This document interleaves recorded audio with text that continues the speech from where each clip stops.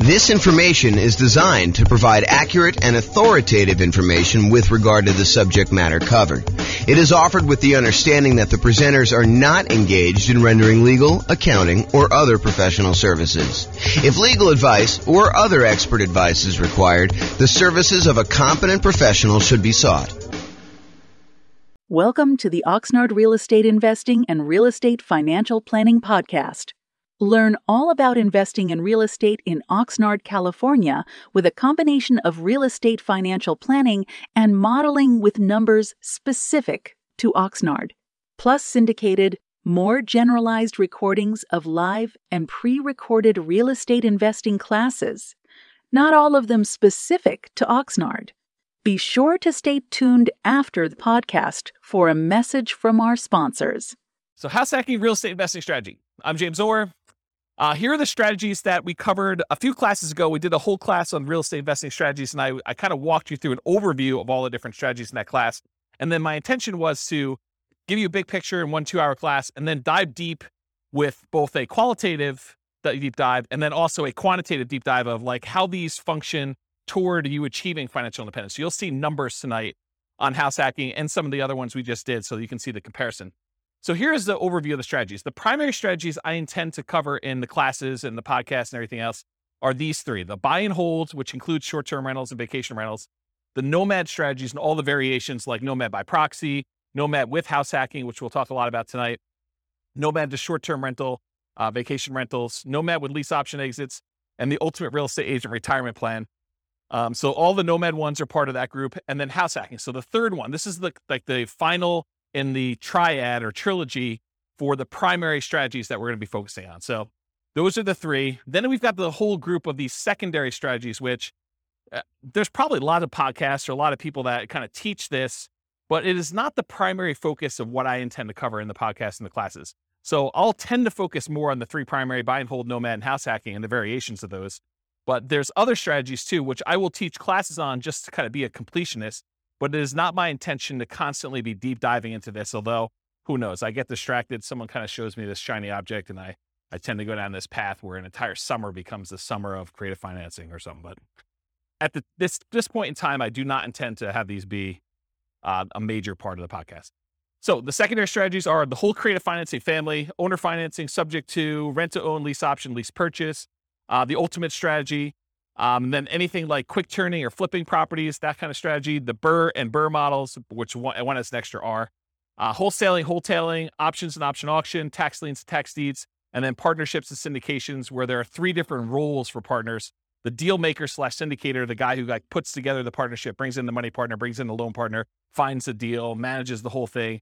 So that's the deal maker syndicator. Then there's the money partner, the person who brings in usually the money for the down payment and the reserves and holding costs and fix up costs and all that other stuff. And there could be more than one, or one person can play more than one role as well. And then the loan partner, the person who actually signs for the loan or gets the financing for that. So those are typically the 3 roles of a partnership. And we'll go into some detail about those. The classes coming up for these, because I've got classes for all of them. I got a creative financing, quick turn, BRRRR, wholesaling, options, option auction, tax liens, tax deeds, and partnerships. Those will largely be in the similar format to what tonight is. So we'll do that. And then the things I'm not covering, I'm not going to cover real estate investment trust. Just go talk to a stockbroker and buy a real estate investment trust. I'm not going to do a whole class on that. And if people are asking like, well, what about probate? What about short sales? What about foreclosures? What about pre-foreclosures? Those are sort of included as sub kind of characteristics of other strategies. Like a lot of the creative financing stuff, it has to do with pre-foreclosures and to a lesser degree foreclosures. And then a lot of the fix and flip ones are probably foreclosure type properties and stuff like that. So I'm not going to do separate classes on those, at least not right now as part of this series, but that's the thinking right now. Any questions on real estate investing strategies and what we're covering? I'm just like going off tonight. I'm just like in the zone, looking out the window and teaching. So if you guys have questions, let me know. All right, cool. All right, so house hacking. So let me just cover right up the top. There's no slide for this, but I think this comes up a lot when people hear me talk about nomad or they talk about house hacking. Nomad and house hacking are different. So nomad, if you remember, is sequentially buying owner-occupant properties. You buy a property as an owner-occupant, you move in, you live there for a year or more, but you have to live there usually for at least a year because that's the agreement you have with the lender. So you move in, you live there for a year. Then at the end of the year, you convert that property to a rental and you move into the next property. And you repeat that process until you acquire as many rentals as you want. There's technically no limit for the loan except for your ability to qualify. So it's not like you can get 10 and then you're done. If you're doing conventional financing as an owner occupant, you can do 11, 12, 13, 14, 15. Where if you're doing regular non-owner occupant, you usually get cut off at 10. So there usually is a hard limit. And that limit has changed over the years. It wasn't always 10. It's currently 10 right now. And who knows what the lending policy will change in the future. It might get more lax. It might get more strict. You never know. So the difference between nomad and house hacking. So nomad, you're buying property sequentially. You're buying them as an owner occupant, moving in, converting them to a rental, and you're just repeating that process.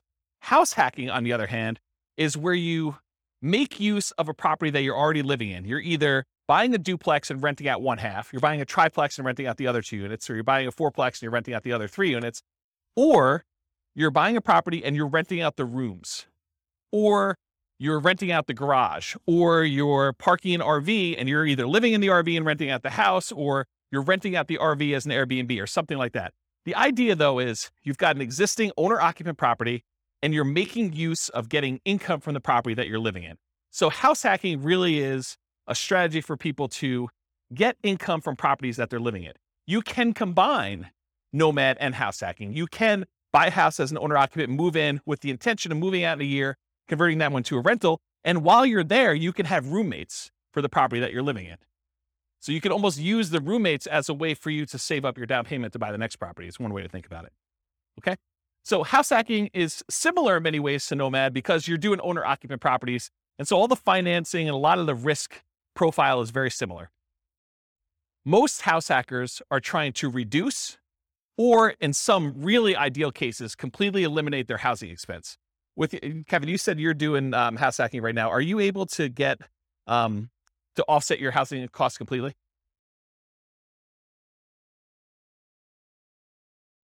Okay, so Kevin said that he's able to, in Northern Colorado at least, completely subsidize his housing expense with roommates via house hacking.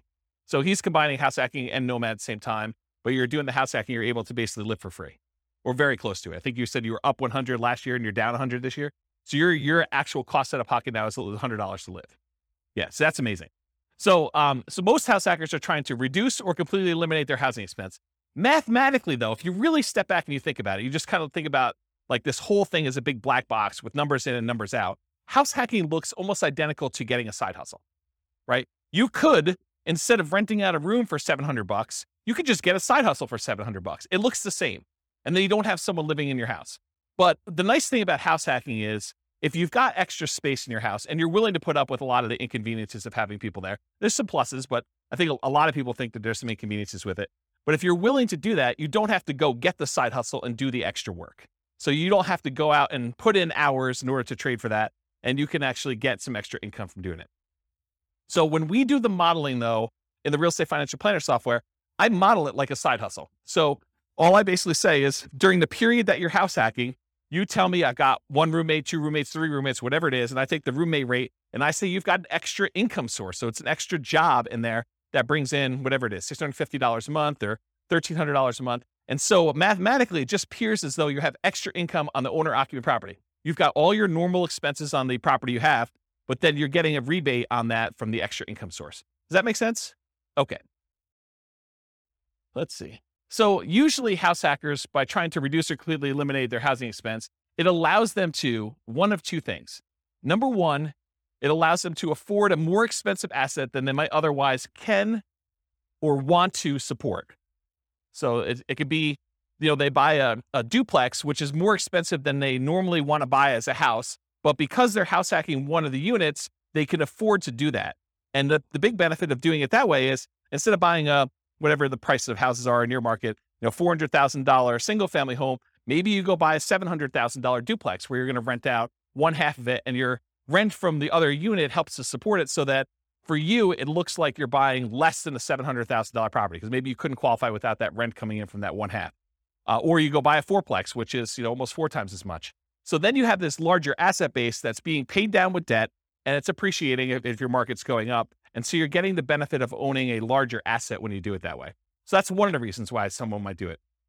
Or they can get the rent coming in from their property. Like let's say you're renting out a couple bedrooms, you could take that extra income and instead of buying a larger house than you can afford, Now you can take that extra income and you can use it to invest in something else. You could use it to save up for a down payment on the next property you're going to buy, or you could use it to buy stocks or bonds or commodities or Dogecoin or whatever you want to do in order to take that extra money and invest in something. All right, did I cover everything I had on there? Oh, I do need to say this. So just because house hacking does allow you to buy these larger assets like a fourplex or something, you still need to qualify for the loan. So you can't just go out there and say, oh, I'm going to go buy a $5 million house and try to rent out the rooms. You need to qualify for the $5 million house to do that. And the benefit of doing like a duplex, triplex, or fourplex is that most of those are going to come where they're rented, or at least they've got the likelihood that you're going to get rent on them. And those rents could be used to help you qualify for the property when you're doing your acquisition. It is much harder to qualify with the roommate thing. Although if you have roommates that you are in your current property, your lender will oftentimes allow you, if you're going to take those roommates with you, to continue to use those as part of your qualification process. So be aware that that is also a possibility too. Okay. Any questions on this? We good? All right, cool. Exceptions. So tonight I'm going to go over a whole bunch of things on your handouts. You guys got this real estate investing strategy profile thing. So you'll be using this to kind of characterize the house hacking strategy. And you may be saying, James, you described this thing as whatever it is, but really, can't you do this? And the answer is yes. There's lots of exceptions to what I'm going to say. I tried to use the most general case, but there are lots of ways you could say, but can't you sort of do it this way? Yes, you probably could. It may be unusual, and so I'll try to stick to what's most common, but there are exceptions to a lot of these things. So beware, just because you don't think there's a chance that X can happen doesn't mean it won't happen. My intention with tonight's class is that this is a starting point to give you a lot of background information about how the strategy works and how I think about it, but really do your own research to verify everything I said. You should not rely on me. Okay? Any questions on this? Sweet. All right, so house hacking variations. Let's just kind of start going down what we're going to be covering tonight. So there's traditional house hacking. When you have traditional house hacking, you typically go buy a house, single family home as an example, and you're usually going to put 0% down if you're going to get a VA loan. And VA loans allow you to buy single family homes, duplexes, triplexes, or fourplexes. They require that you be a veteran. So you have to have served in the military and have veteran benefits, VA benefits. And you could use that up to a certain limit. You're not limited to just one. You're limited to the actual the benefit you have from the VA. So you could possibly use your VA benefit for more than one house if you happen to be in an area and to find a property that's inexpensive enough. Or if you sell your VA property, then you could reuse your benefits, although it's a little bit more expensive to use them on a second time. So VA is usually a specific loan program that you have to be a veteran to get. It's a nothing down loan program. Instead of having PMI, private mortgage insurance, which private mortgage insurance is an insurance that the lender requires you get when they make you a loan where you put less than 20% down, it protects them in case you default. So they basically said, hey, listen, if I'm going to let you put 5% down on a property, then I want to make sure that you pay a third party insurance in case you default as the buyer on the property. I want to be protected. Okay. So in those cases, PMI protects the lender.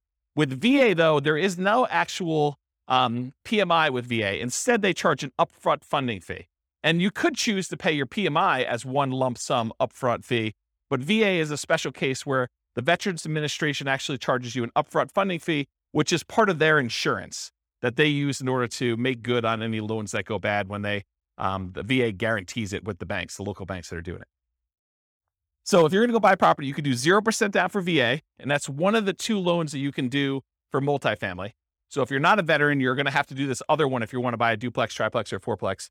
But basically 0% down is the VA loan, or you could do a 3% down conventional loan. And these loans are all on your sheet here. What does the top of the sheet say? Loan type mortgage insurance comparison. So there's a little spreadsheet here that shows you all the different loan types if you've got that handout, and it shows you all the different ones. So you can follow along on that one if you want to take any notes. So 3% down is another conventional loan program. It requires PMI for doing that. And there's two different options that I have on there, although there's a third lump sum upfront fee.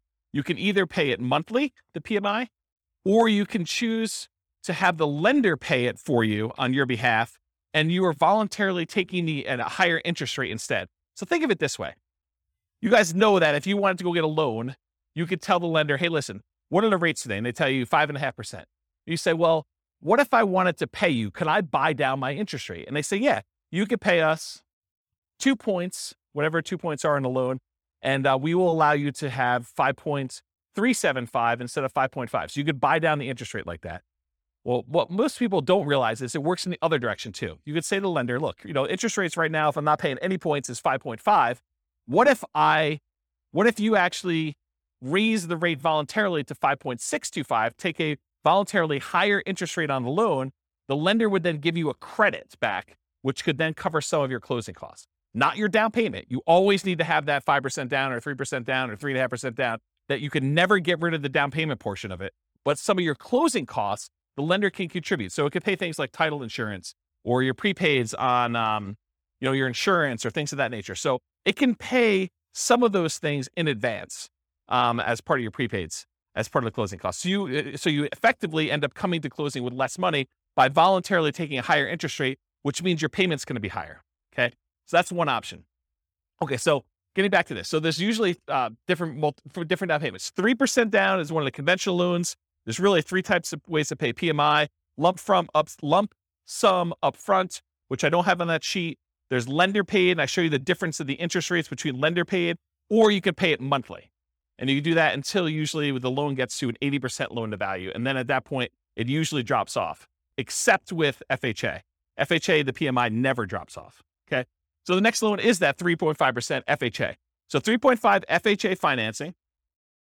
There is both an upfront fee and also monthly PMI for FHA, and the PMI on FHA never goes away. So it's there for the life of the loan. Not even when you get down below 80% loan to value, the PMI doesn't go away at all. The benefit of using FHA, though, is with FHA loans, you could buy duplexes, triplexes, or fourplexes with 3.5% down. You have to owner occupy one of the units. These are all owner occupant loan programs. Okay. So you can buy single family homes, duplexes, triplexes, or fourplexes with FHA, all for 3.5% down or 5% down. There's a 5% down conventional loan program. Again, it's the same PMI options as a 3% down conventional program. You don't need any special, veteran benefits or anything to get those. And that's typically what most clients are using to do Nomad. They're using 5% down. Okay. So traditional house hacking, down payments are usually going to be 0, 3, 3.5% for FHA, or 5. And the 0% down is usually VA. And so if you're doing multifamily, it's going to usually be the 0 if you got VA benefits, or 3.5 if you're doing FHA. In traditional house hacking, it could be single family home with roommates, including what I call non-conforming duplexes, triplexes, and fourplexes. What's a non-conforming duplex, triplex, or fourplex? Anyone have an idea? So an example would be a walkout basement. So in other words, you have a part of your unit that's technically not a duplex. It's not listed in public records as a duplex, but it's sort of set up where it feels a lot like a duplex, where you can have a completely separate living area, like a basement that has a walkout where they can come and go as they please through the back door. Maybe you set up a kitchen unit down there against, a lot of times against regulations of the county or the city that you're living in. Or maybe you just have like a kitchen set up, but no stove. You have like a little mini fridge and a little mini bar sink area. And they use like a little hot plate in order to cook their meals. So it's not technically a duplex, triplex, or fourplex. It's not listed in public record as that. It's not zoned for that, but you're sort of using it like that. A lot of people, there's some people that have converted these up-down bi-level plans where you walk in the front door and they added doors right before the stairs so that now they have an upstairs and downstairs. So you walk in, there's a little landing area, and if you go to the left, there's a door that goes upstairs with its own unit. And if you go to the right, you open the door, there's a staircase that goes down to another unit. And some people have converted these to non-conforming duplex units, and they kind of rent out both of them. Okay. So you could do the single family home with roommates, or this non-conforming duplex, triplex, or fourplex from the single family homes. Or you could do legitimate duplexes, triplexes, fourplexes, actually zoned multifamily property where there's a unit, there's 2 addresses, it's zoned that way in public records. Like there's 2 different utilities, 2 different electrical boxes, 2 different water lines going, and so on. There's also slight variations on these, like additional dwelling units, where you have a single family home with its own like mother-in-law suite or a multi-generational property. There's a whole builder now that's kind of catering to this group. They've got a whole bunch of new construction properties where they have 2 front doors, and one of them is like an intergenerational suite. There's a door that you can close between the units so they still connect, but they're technically 2 separate units. They have 2 kitchens, 2 sets of living areas, 2 bathrooms, all that stuff. So it's like a duplex, but it's still technically a single family home, which is an interesting product. So if you have a single family home, or even a duplex, triplex, or fourplex, you could rent out rooms in your unit, in like your actual side of the duplex. You could rent out rooms in addition. It is harder to buy more than one duplex, triplex, or fourplex. So if you were thinking, oh, James, I'm going to combine this house hacking thing you had with Nomad, and instead of buying single family homes every type of property, I'm going to buy fourplexes. So I'm going to buy 10 fourplexes and I'm going to do that strategy. What's the challenge with that? Why can't you go buy, 10 fourplexes easily? Anyone know? The financing. So if you have a VA loan, you could go buy 1, maybe 2 if you didn't use all your VA benefits to buy 2 duplexes or 2 fourplexes sequentially. You buy 1, you live there for a year, you convert it to a rental, you move out, you buy the next one. And if you have a little bit left over in your VA benefit, maybe you could do a second one with that. But then once you get beyond 2, this is like an ideal situation where you're able to find one cheap enough that you didn't use all your benefits. After you've done the 2 though, let's say you want to go buy a third one. What's the financing you can do in order to do that? FHA. So FHA is the only other one you could do to buy triplexes, duplexes, triplexes, or fourplexes. You can't do the conventional one with low down payments, like a 5% down. So if you wanted to go do a low down additional unit, then you could do your FHA. What's the problem after you get your 2 VA ones? That's really a stretch to do. That'd be really hard to do. And that third FHA one. Yeah, you can't do more than 1 FHA loan. There's some really weird exceptions, like if you move more than 100 miles away, or you had one and you inherited one from your parents because they died and you kind of took over the loan or whatever it is. But they don't usually want to give you 2 FHA loans. There's some really rare exceptions, but for the most part, it's going to be very, very difficult for you to be able to do 2 FHA loans. So it's going to be really hard for you to buy that 4th duplex, triplex, or fourplex if you're trying to do this in series without putting a lot more down. Then you got to go put your 15% down for a duplex. I think there's a loan program for doing that as an owner occupant. Otherwise, it's going to be 25% down for doing any type of multifamily. Even if you're moving in, well, maybe there is a 20% down owner occupant. I don't know the answer to that. I'd have to check with a lender to find out. But I think for most of those, they're going to probably be 25% down for the multifamilies after that.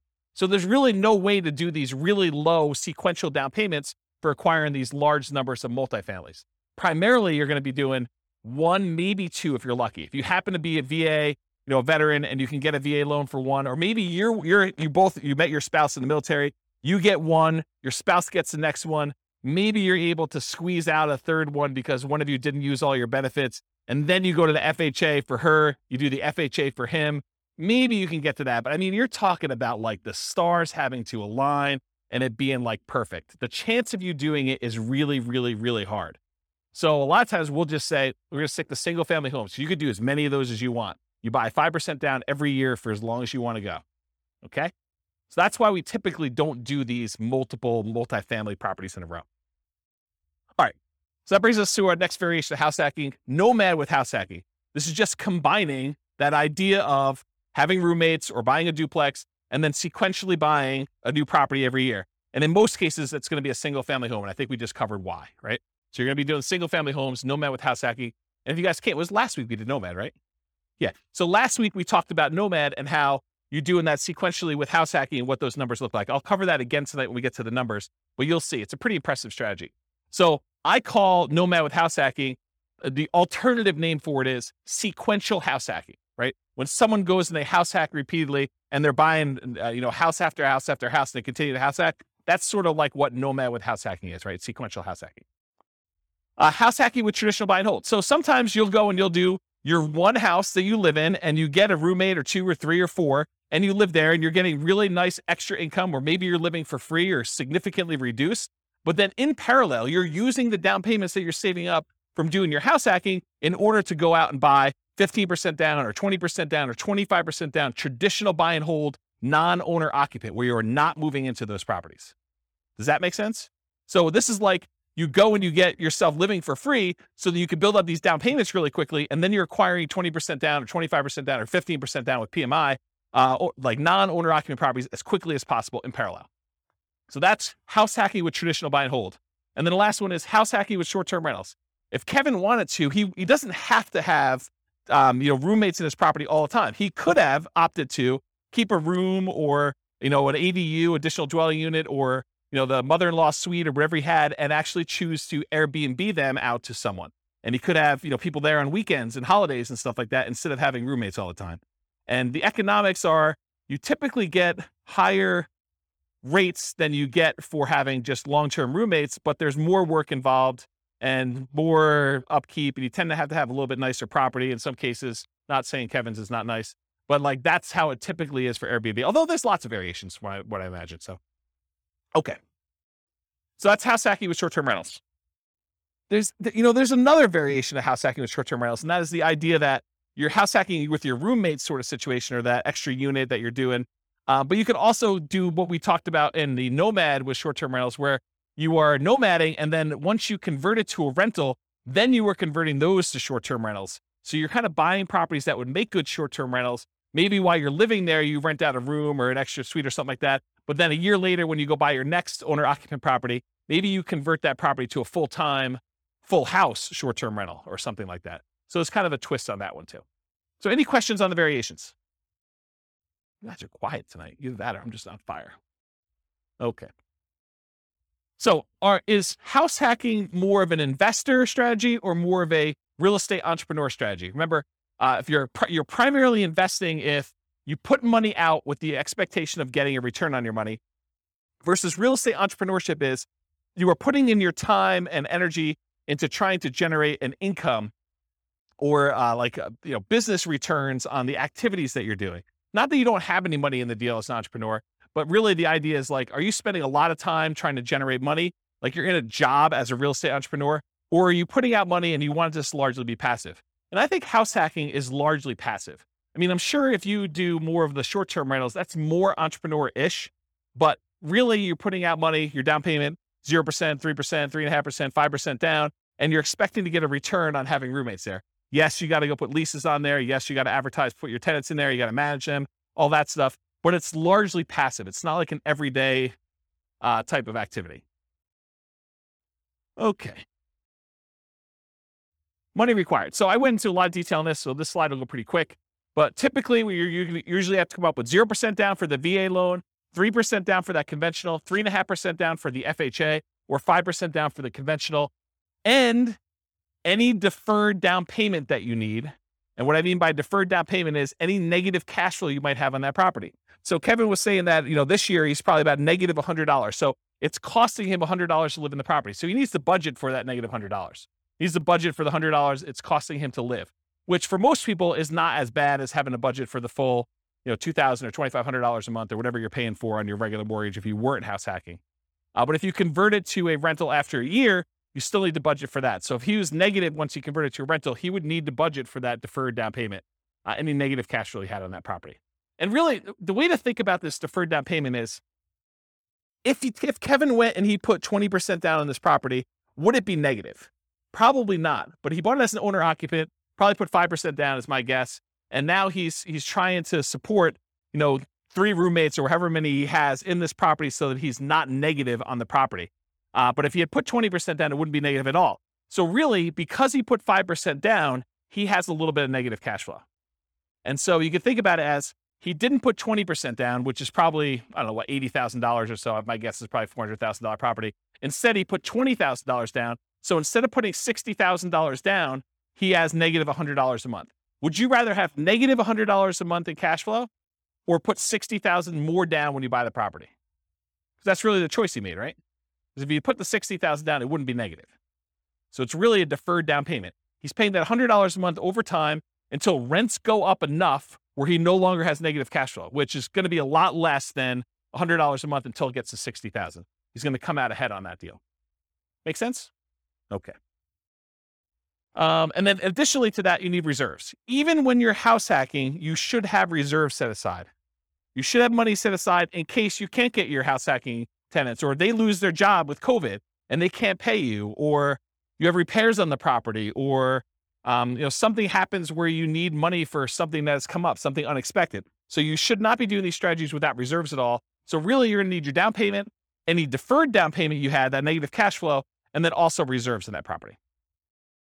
And then you might also see, although less frequently, any extra money to prepare the house for short-term rentals or repairs. So I have another client of mine who, one of their strategies is they like to furnish their property really, really nice to get premium roommate rent. And so there's an extra cost to going out and buying really nice couches and the big screen TV on the wall, and probably doing upgraded flooring and, the things of that nature in order to get the house prepared. So you might have extra expenses in order to get your house prepared for that. Some other clients of mine are obviously not doing, pimping out their house in order to make sure that they can get primo rent for that. They're just having any old roommate rent a clean room, clean, neat house where everything's functional, but they're not having to make sure it's super, super nice. Okay. And then in some rare cases, you probably will put more down, or you may buy the house cash. So you can do house hacking where you don't get these low down financing. It's not a requirement of the house hacking strategy that you buy it with little or nothing down. But in most cases, most of the people that I know doing it are trying to minimize how much they have into the deal, and they're buying properties with 5% down, and then they're usually doing it sequentially where they're buying more than one. Any questions on this? So credit required, the same as Nomad. You're buying owner-occupant properties. So really, it's most common to qualify for those traditional owner-occupant financing things, that conventional financing, the FHA, the VA loans. You must move into the property or you're committing loan fraud. You cannot fix my strategy and tell the lender, yes, wink, wink, I'm going to move into the property, but give me the owner-occupant rate, the 3.5% down rate or the 5% down rate. But technically, I'm not going to move in. I'm going to say I'm going to move in because that's my intention. The lender will say you have to intend to move in, right? That's what they'll tell you. And then you'll be like, well, I intend to move in until I close, and then I'm not going to move in. But I intended to this whole time. Yeah, that's loan fraud. And you'll go to prison for that. So it's not worth it to try to sneak in system. Listen, the lender is willing to partner with you and loan you 95% of the purchase price to do this strategy over and over again. Why would you want to screw your partner like that? Right? I mean, he basically said to you, or the lender basically says to you, hey, I'll loan you up to 100% for VA loans, 95% if we're doing 5% now conventional, and I'll do it for you 10 times in a row. But you're like, no. I want to screw you on the first deal. I'm going to tell you I'm going to move in, then I'm not going to do it. Yeah, that's not a good idea, guys. That's just not a good strategy. All right, so the reason why you have to move in is because you sign a piece of paper, an agreement with the lender at your closing that says you are required to move in, usually within 60 days, and you have to stay there for a year, at least a year. Okay. Now, can you, with extenuating circumstances, do it shorter than a year? Sure. Yeah. If you happen to be living in the property, then you get married 6 months into it, or you lose your job and you got to relocate, or you get a job transfer. Sure. You can move out before a year. That's not what we're talking about here. What we're talking about is violating the spirit of the agreement where you say, wink, wink, I'm moving in, and then you don't move in. And in case you're wondering, James, but how will they find out? I mean, come on. I mean, they're not going to come around and knock on the door and check to see if I live there, are they? Yes, they will. At 6 a.m., according to one person in the room. So yes, they do come and they verify that you are living in the property. They spot check it. It's not like every single one's going to do it, but they will do that. Okay? So typical credit score needed for doing these loans, it's all on that worksheet I gave you, the loan one. There's a list for credit score, minimum credit score in there. The typical credit score for most of these programs is 620. There are some exceptions, maybe down to 580, FHA and VA. Better credit often will get you a better interest rate, although I don't think FHA varies based on credit score, and lower your private mortgage insurance. So with the exception of FHA, I think both the conventional loans, your rates can get better depending on what your credit score is, and your PMI payment will also get better. It'll be less if you have better credit score. Okay. So it helps to have a higher credit score. It's something for you to work on and strive for. Less common situations, if you're buying without a loan, a credit score is not required. So if you're paying all cash, it doesn't matter. But in most cases, you're going to need a credit score in order to do this. And realize that credit score requirements can change over time.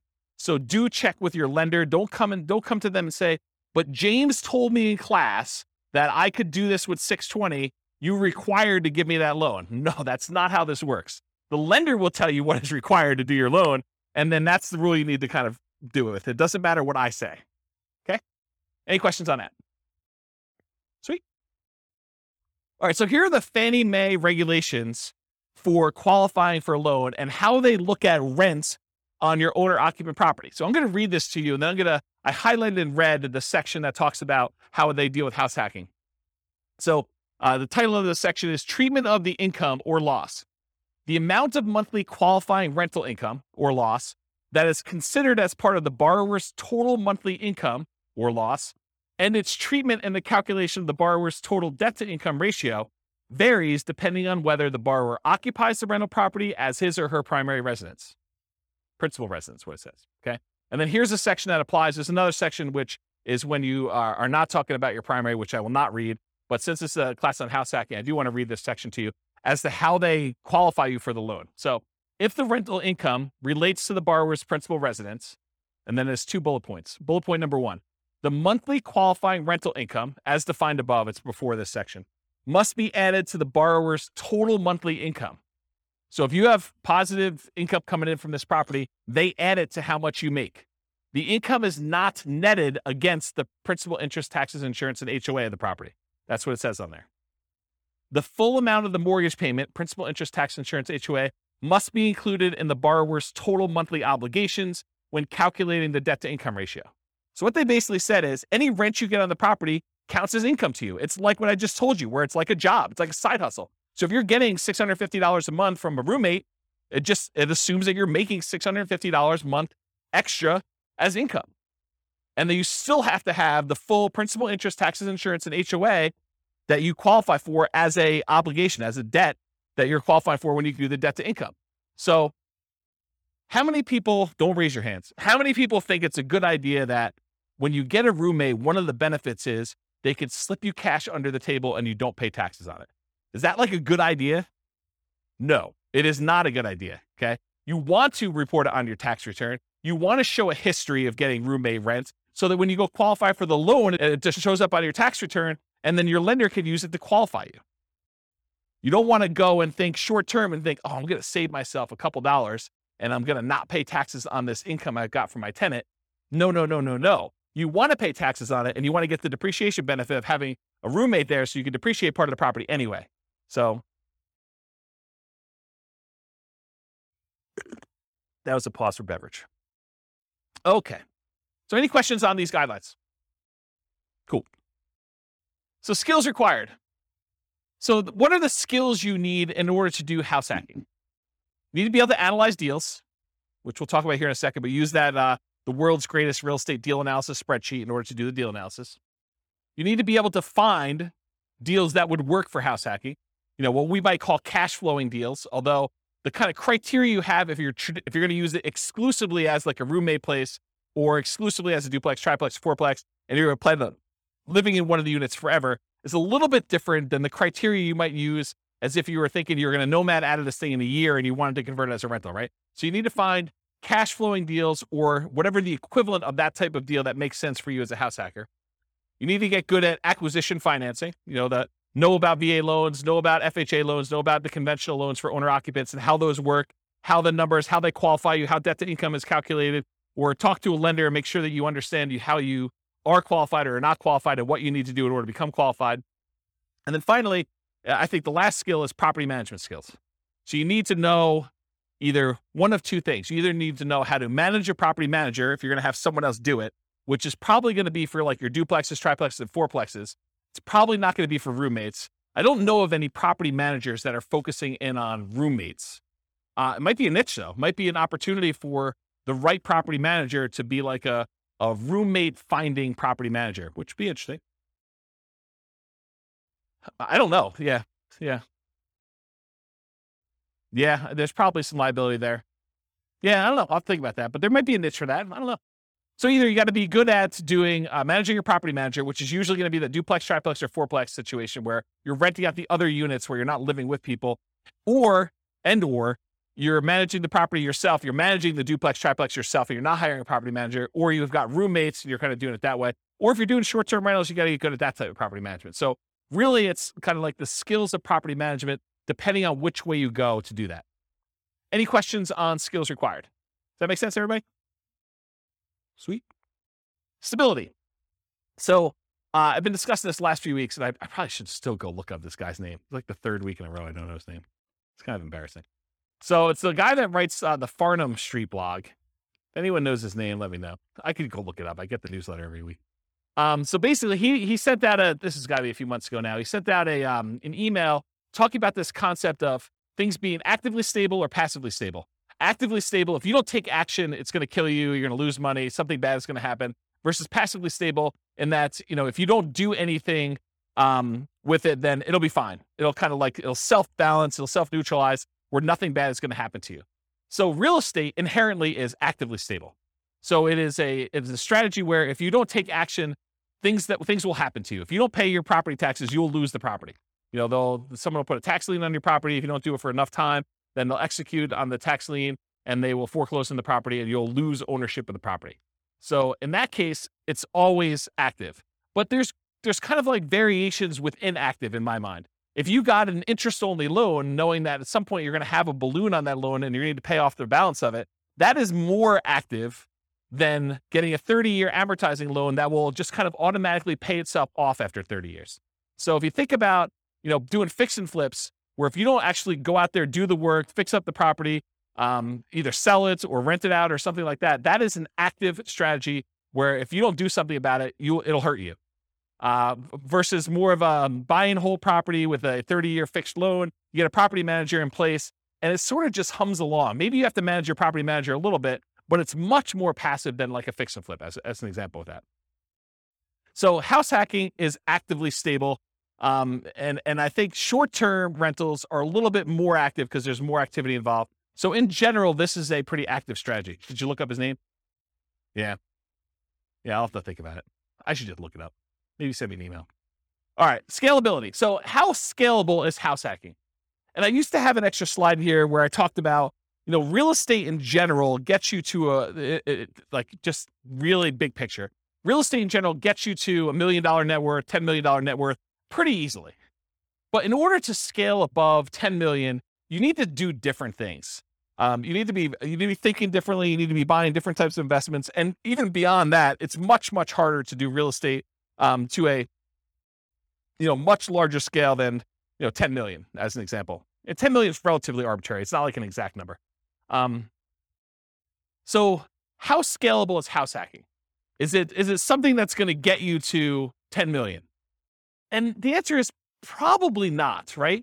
I think house hacking could get you to that kind of like, 1 million to maybe pushing 10 million if you're doing more sequential stuff. But house hacking just one property where you get roommates, that's really not going to get you to these big numbers.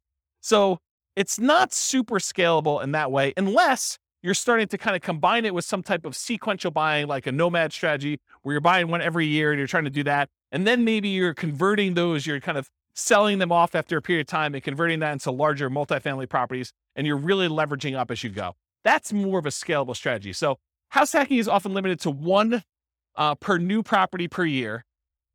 And as soon as you're repeating the process as a nomad with house hacking, I think I talked about that, like if you're going to do that. And then from that perspective, it's hard to scale because you're only able to do one a year.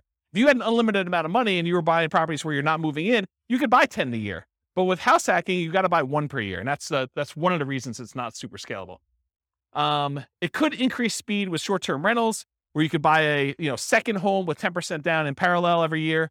You could also do it where you're buying traditional 15% down, non-owner occupant, 20% down, or 25% down, non-owner occupant in parallel as well. But from another perspective, it actually is more scalable because it requires less down payment. Instead of having to come up with 20% down, you can come up with 5% down. So from a down payment perspective, it seems like it actually encourages scalability because you can acquire more properties with less down payment. So in that way, it's more scalable. But in general, I think it's one of the slower strategies at first, although it does help you also build up down payment. So I don't know, there's that to be said. Any questions on scalability? Cool. Risk exposure. So overall, I think house hacking is medium risk, is considered a medium risk type of investment. And for the last 3 classes or so, buy and hold, Nomad, and house hacking, I've told you that all three of those are pretty much medium risk. So you're like, is everything medium risk? No. And we're going to find out. There are other strategies we're going to cover in future classes that I think are different risk levels. But for the last three, they all kind of have very similar characteristics because they all include these risks. Although house hacking and Nomad probably have an additional risk, which is this first one, amplified returns. When you put a little amount down, the returns you get are amplified. If you have $100 a month cash flow and you only put $0 down, that seems like an infinite return, although it's really, really hard to get an actual infinite return without reserves and other stuff like that. So, but the idea is though, is that you have amplified returns. So a positive $100 seems like an infinitely positive return. But if you have negative $50, that is also negatively infinite. So it's amplified in those directions depending on what you do. Whereas if you put 20% down or 25% down and you have a slight increase or slight decrease in rent, or you have a repair, because you have so much more invested, those returns get muted. They get softened a lot more. And so they're not as radical in either direction. So it can go both ways for these amplified returns from the small down payments. In addition, another risk is the increased likelihood of negative cash flow or deferred down payments with these small down payments you're making. So by putting 0% down or 5% down, you have a much greater probability of having some negative cash flow on a property or deferred down payment. If you had put 20% down or 25% down, the chance of you having negative cash flow would be much, much lower. Okay. You could have the risk of your price declining during ownership. Property values do not go up, even though Kevin says they always go up. Rents can go down during your ownership. Property values can go up, property values can go down, rents can go up, rents can go down. If this is the first time you're hearing about that, don't be surprised. I think a lot of folks, especially the last decade or so, rents have gone nothing but up. Rents can go down. So can prices. Your credit is at risk. If something bad happens to you and you're no longer able to make that mortgage payment or manage that property, there's a chance that you could have a foreclosure, and that could mean an impact to your credit report. And so your credit is at risk by doing that. And then you have all the typical tenant and property management risks, slip and fall, being accused of violating fair housing laws, all those types of things. You have all those risks when you do house hacking as well. You could argue that there's slightly more risk with short-term rentals, vacation rentals, but I think that is offset by the higher income you get from vacation rentals. So I wouldn't consider that a significant extra risk. Although you do have a slightly different additional risk that you with short-term rentals than you do with, year-long leases type things. And that is that there are a lot of municipalities, cities, counties, HOAs that are coming in and cracking down on short-term rentals. And they're saying, hey, we are not allowing short-term rentals anymore. So I think there is an additional risk that you could see your short-term rental go from something that you were able to operate to something you are no longer able to operate because your HOA or your city or your county came in with additional, more restrictive rules and limited your ability to do that. Does that make sense? Okay. Also, insurance companies. I've heard some insurance companies are not allowing short-term rentals. You need to go get a specialized insurance company to do this. Okay, so profit speed. How quickly do you make money? And what size or magnitude of money do you make at one interval? So with house hacking, you typically can start seeing a profit immediately. That's one of the differences between house hacking and nomad. Is nomad, you buy a house, you live there for a year, and unless you're house hacking while you're nomading, you're not getting income on that property for a year. You got to support that property until you go and convert it to a rental. That's potentially problematic if you need income right away. With house hacking, you move in, you can get roommates right away. Of the people that had roommates in this thing, how many have moved in like that day had roommates? Yeah, so like 3 people in the room already had roommates when they moved into their property. So you could be earning money like that instant. In fact, you probably got down payments, security deposits, and everything in advance. So you probably got those up front. So with house hacking, you typically start seeing profit right away. Rents and security deposits are typically paid in advance. Short-term rentals while you're still living in the property may increase your cash flow. It's not common with roommates, but using a property manager can slightly delay your time to receiving cash flow. There's usually a delay between when they collect it and when they pay out to you.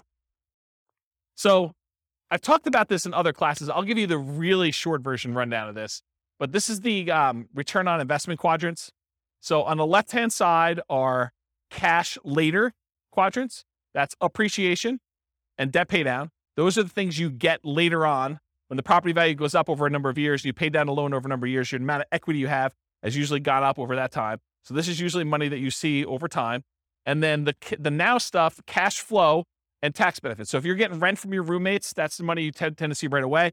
And then the tax benefits, which is usually depreciation, you usually see that either in your paychecks because you went and you increased your exemptions, or at the end of the tax year when you get a larger amount back in your refund, or you had to pay in less of the amount that you owed. Kind of that's how that works. So those are kind of how the quadrants work. The ones on top, appreciation and cash flow, those are speculative. You're kind of like market dependent. You're relying on things to go your way, like property values going up or rents kind of remaining where they are or rents going up. And the ones on the bottom, debt pay down and tax benefits, those are sort of like the base of the pyramid where contractually you get debt pay down no matter what the market does. If you get a 30-year loan, you're paying down a certain amount of debt with every mortgage payment, whether you like it or not.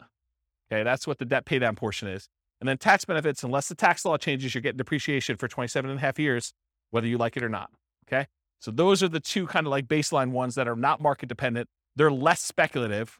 They're only speculative if you stop making your mortgage payment, or the tax benefits wise, if the tax law changes and you're no longer able to take depreciation. Okay, so we talked about that. Any questions on profit speed and profit size?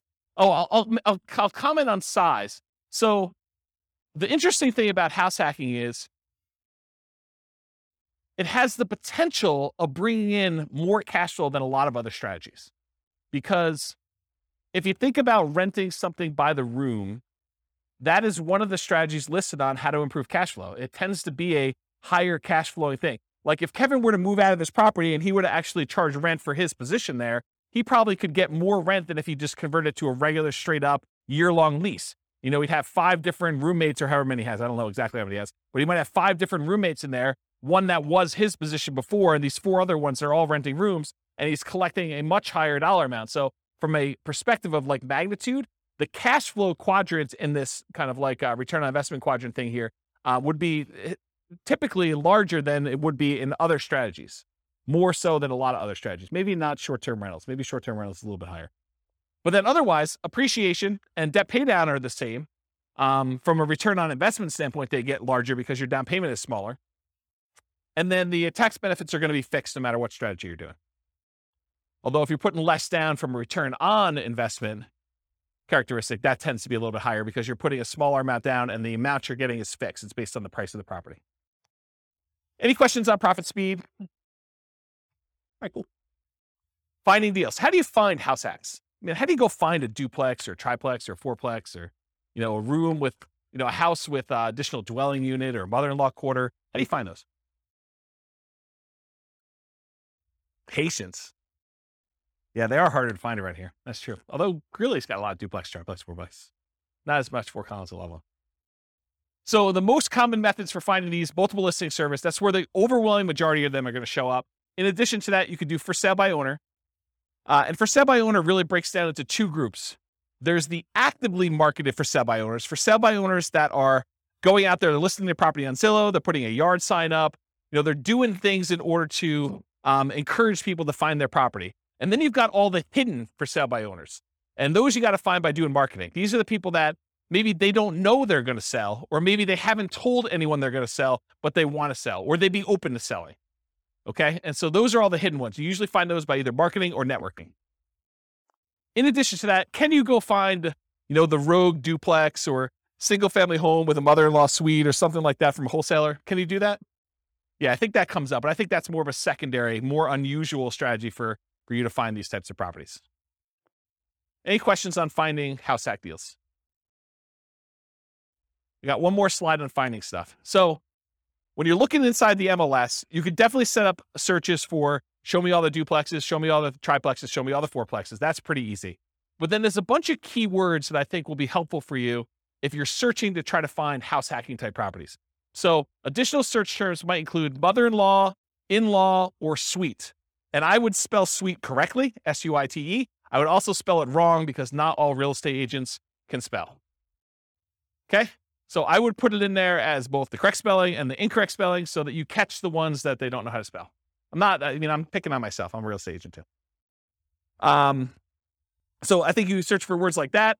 You could also search for the term separate entrance, because I think that would also be a key. And you're going to do these searches and there are going to be false positives that come up, right? You're going to be like, It'll say something like, stay away from the mother-in-law with this amazing spacious house in the mountains, right? And so it has nothing to do with the mother-in-law suite. They just happen to use the mother-in-law, and that's not really a property you necessarily want to use as a house hack. But I think doing these search terms will give you enough positives that it's worth putting them in and doing a search for. So mother-in-law, in-law, suite, those 3 terms. Separate entrance is another one. Kitchens, plural. If you do a regular search for kitchen, it's not going to help you. But kitchens, that usually implies that there's more than one, and that usually is a sign of a property that could be a good house hack for you. ADU stands for accessory dwelling unit or additional dwelling unit. The term accessory dwelling unit or multi-generation or multi-generational, those terms could help. Basement apartment, another term to search for. Garage apartment, maybe even just apartment. Cottage, compound, pool house, boat house, maybe wet bar. If you're looking for ones where you can actually park an RV and you have your RV where you live in, or you rent that out as a different Airbnb thing, maybe do a search for RV. Airbnb, VRBO, vacation rental, short-term rental, STR, which is abbreviation for short-term rental. A lot of times there's limited in space, and so some people will use abbreviation for that. House hack, just do a search term for that. And I would probably do that with space and without a space, because I think some people think it's one word. Roommate, also roommate with a space, without a space. Non-conforming, for example, non-conforming duplex. I wouldn't recommend violating any rules to rent these, but if you're willing to, or if it's something you're willing to go and do the correct paperwork in order to get it converted to conforming, then you might want to consider that. But you guys do realize if you go buy a non-conforming duplex, a single family home that's really set up as 2 different units, that the county can come and say, or the city can come and say, hey, you can't do that. That's against the rules. And they could fine you, or they could force you to kind of clean that up. So if you bought a property and you paid a premium in order to acquire a property that really isn't what you're using it as, that's potentially problematic, right? And there are some people that, at least around here, there's occupancy rules. So if you've heard of the U+2 rule, it means you can live there plus 2 other people. So if you had 3 roommates and you'd be violating the rules. And at least around here, the rules are pretty stiff. I think the penalty for violating the U+2 in the city of Fort Collins is $1,000 per day per person. Yeah. So if you're violating with 2 extra people, it's $2,000 per day. It's pretty gnarly. And there's always talk about whether they're going to repeal that or change it or amend it or whatever. But as of right now, I think that's the rule. And in case you're wondering, they don't really enforce it. That's just sort of on the books. No, they have at least 1 full-time enforcement agent. I think they may have more than one now, where they're actively going around there looking for people doing this. And if you have a neighbor, if you got 4 roommates, you got 4 cars, and you accidentally park too close to the one neighbor's house, they'll just call the city. So you don't want to do that. And they're so serious about it, at least around here, they will make you sign a form when you buy the property and when you sell the property that you acknowledge that rule. And you're supposed to have a copy of that form with every lease that you do. And not having the form is a fine. So if you do a lease in the city of Fort Collins and you don't have that form, then you're violating it. And if they find out, they could charge you a fine for not having the form that says there's a U+2 law and that you agree to abide by it, for not having that if you don't sign a lease with it. Okay? So just be careful about this non-conforming stuff. Don't think to yourself, hey, there's this 8-bedroom house. I'm going to get 7 roommates, and this thing's going to be amazing. Maybe not. Maybe not. Might not work out the way you planned, okay? So definitely check your zoning regulations and your occupancy rules in your city that you're doing that for. Any questions? Is this helpful, this little list for doing stuff? All right, cool. So if you're going to go analyze a deal for House Hack, go download the spreadsheet, realestateFinancialPlanner.com/spreadsheet. You can download it and do house hacking analysis. Now, if you're going to go get a couple roommates, but it doesn't cover your rent, it's going to show negative, right? Right? Your returns are going to be negative for that first year. You've got a $2,000 a month mortgage, principal, interest, tax, insurance, HOA, all that other stuff, and you're only collecting $1,800. It's going to look like you have negative $200. That's because you're living there for negative $200. Right? You're paying $200 to live there. So think about it that way. But then, next year, if you decide to do like house hacking with Nomad or Nomad with house hacking, where you're kind of doing these sequentially, next year it should be very different. And so maybe you run it as if you're going to do it for next year, kind of do your year 2 analysis when you do your deal analysis up front. Any questions? All right, cool. Market conditions. So what kind of market would you want to do house hacking in? Would you want to do it in a market that's declining, where prices are going down, where rents are going down? Probably not. So in an ideal world, you want markets with good cash flow and markets with strong appreciation and rent appreciation. It is challenging in markets with significant negative cash flow, although I'll tell you, house hacking sure helps. And markets with no or negative appreciation or rent appreciation. It's a little bit harder to do in those markets. Any questions on market conditions? Accessibility, availability. In many markets, there are plentiful deals for you to select from the MLS. So it's really just selecting the best one, right? You get to look at a lot of them. You get to decide which one's going to make the most sense for you. In some markets, you're sifting and sorting, trying to find the best of the best, right? Like all the deals are positive 10% cash on cash, and you're trying to find the best 10% cash on cash deal, or one that's got a little bit better. Or maybe you're making trade-offs for location or for condition, or things that are like second and third tier. And in some markets, like our market, it's really, really, really hard to find properties that have positive cash flow right now with where interest rates are, where prices are, where rents are. And so a lot of times that takes the front driver's seat, and then you're making secondary selections based on, location or something like that. You're like, look, this is the closest we have to not being significantly negative cash flow. So of the ones that are available in this part of town or this sub-city or whatever we're doing here, let's go pick the best location in this new construction neighborhood as an example. So it's sort of like that when you're in these markets like this. Okay. Interest rates may be a significant factor, whether properties will cash flow or not. It's much harder to cash flow at 5.5% interest rates than it was at 3.0. Just much harder.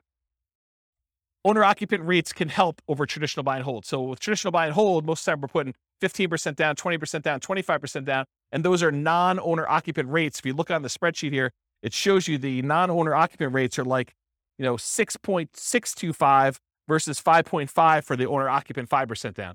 So pretty significant increase in rates when you do owner-occupant versus non-owner-occupant, at least right now. And that typically holds true over time, but rates vary every day. They can go all over the place. And then finally, verify that you can use the property with the number of roommates you expect and or as a short-term vacation rental before you buy. You don't want to go buy a property only to find out that you can only have one roommate or two roommates when you were expecting to get 4.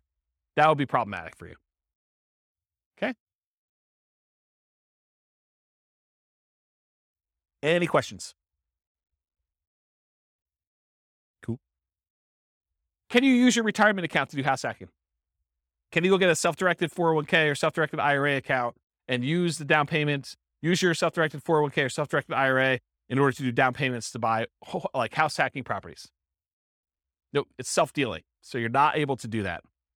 So not something you can do there.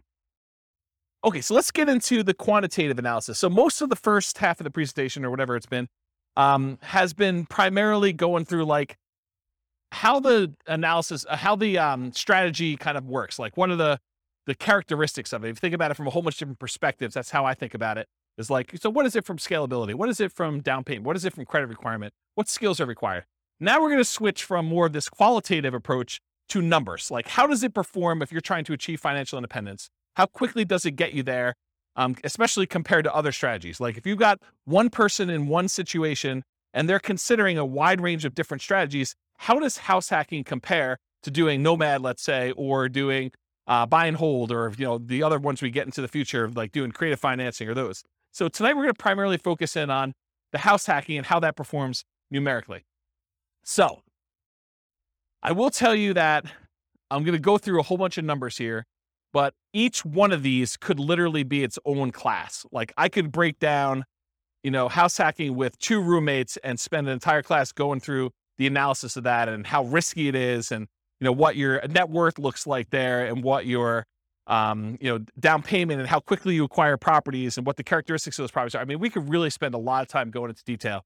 I chose to focus on months to financial independence. So how quickly you get to financial independence with my strategies, with all the strategies, so that I could sort of do a fast run through quantitative analysis on a bunch of different strategies rather than getting slowed down by looking at one really, really deeply. But I probably am going to do more full classes on individual strategies or sub-strategies and where we really dig into stuff so that you can understand the nuance. Because once you decide, hey, I want to do this nomad with house hacking, then you really want to know about that one. And it doesn't matter all these other variations as much anymore.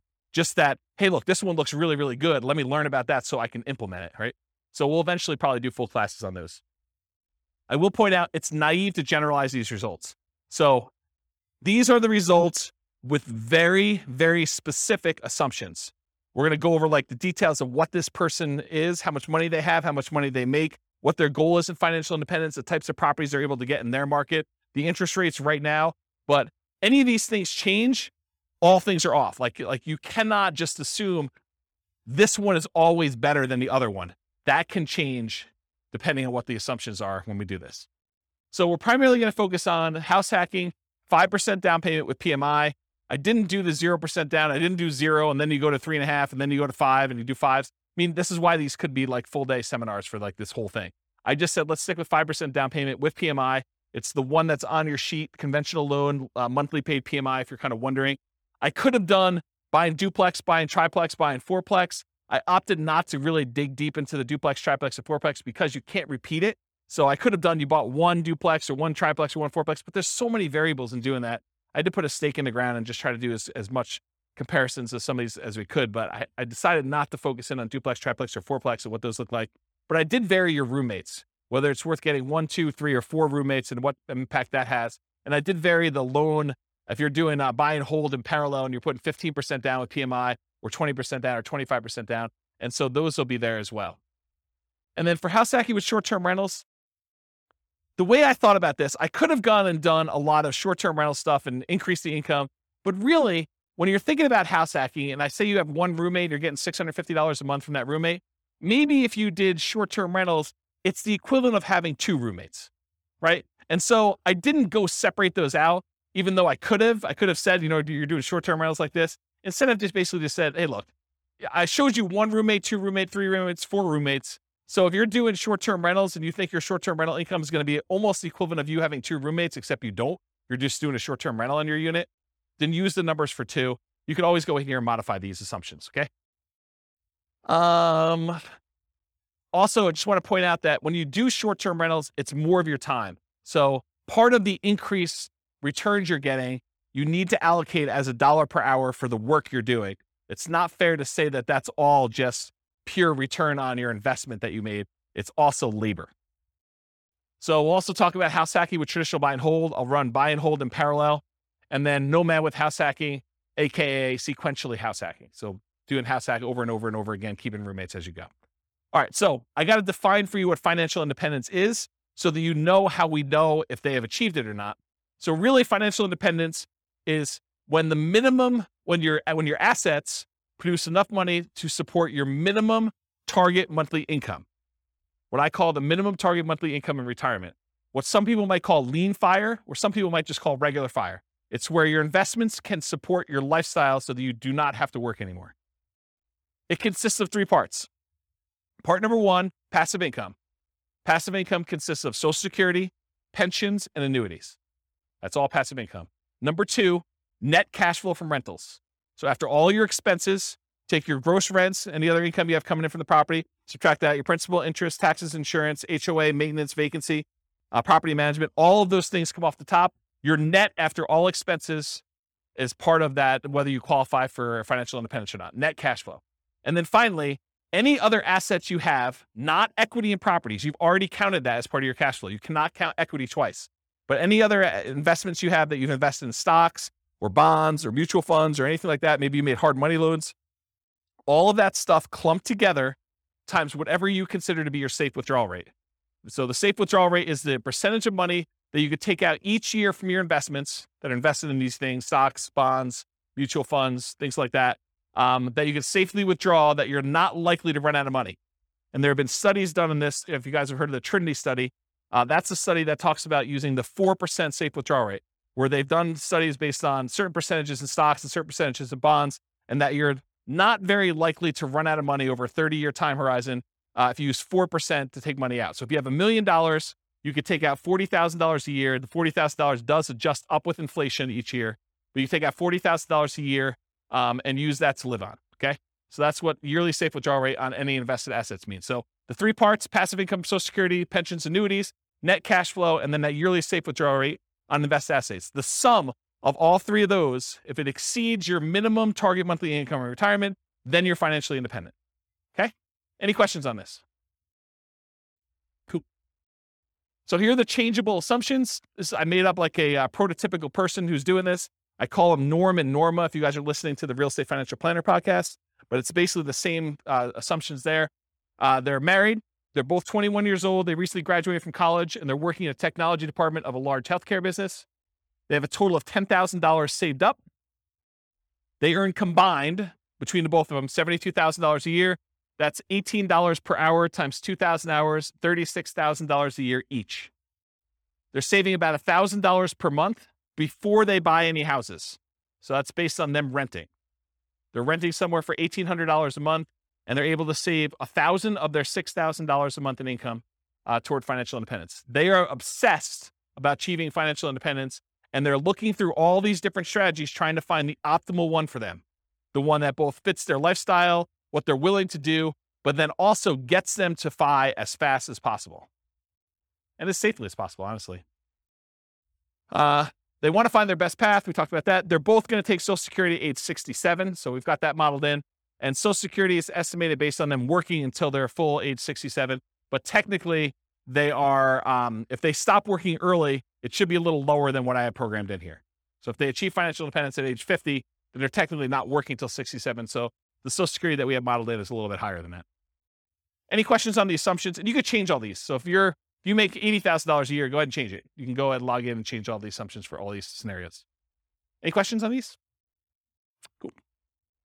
So these are the loans we're going to use on your sheet. So they're primarily doing this 5% down with monthly MI, 5.5% down payment.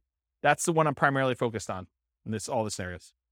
If they're doing in parallel buy and hold, these are the 15%, 20%, 25% down options. So I'm using those when I talk about the 15% down, 20% or 25% down ones. You got the worksheet for that. So I did this for 60 years, modeled 60-year time frame. Their effective income tax rate for calculating their depreciation benefit is 17.85. I assumed inflation is 3% per year. That mortgage interest rate based on their owner occupant is 5.5%. It does have PMI. I used the 4% safe withdrawal rate, and they're doing that $5,000 a month in their target monthly income retirement.